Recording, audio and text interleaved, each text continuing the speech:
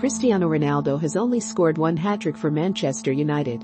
So far, it came against Newcastle at Old Trafford in 2008.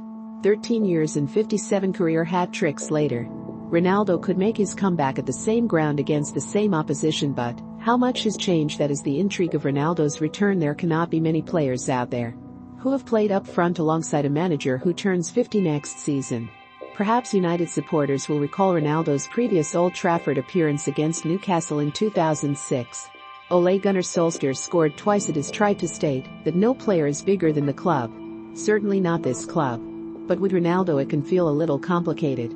His Twitter following dwarfs that of Manchester United by 67 million, his Instagram following stands at 336 million to United's 46 million. He is not so much a brand as an industry. And he trades on success. Manchester United did win in his absence, but not for long in the 8 years since they last won the title. Ronaldo has won the Champions League on 4 different occasions, more times than Manchester United have made it beyond the group stage in that time. No player has scored 20 goals in a Premier League season for the club. In contrast, Ronaldo has never not scored 20 league goals in any of the dozen seasons since he departed the club first time around. We know what has changed at Manchester United: a decade of decline in which new rivals emerged and expectations became so diminished that United could sign not only Ronaldo, but also Rafael Varane and Jadon Sancho in the same summer. And are still reluctant to talk up their title chances. What has changed for Ronaldo will be fascinating. He is clearly not the same player who left Old Trafford. For better and worse. At Real Madrid, he came to appear more machine than man.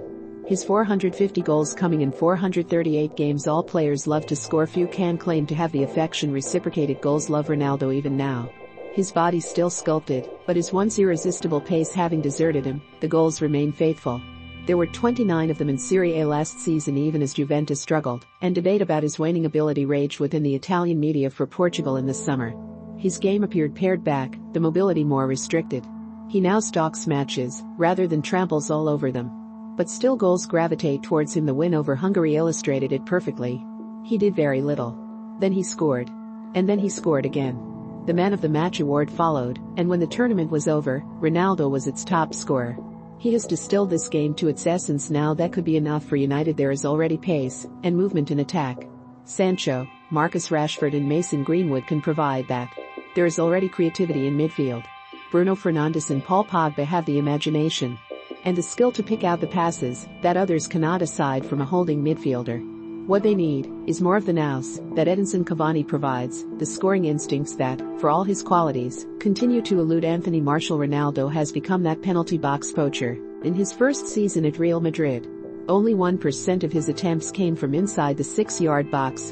In his last season at Juventus, that had risen to 11%, a career high.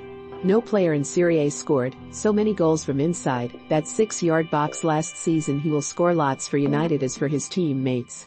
Some will be wondering whether he stifles rather than inspires on the pitch.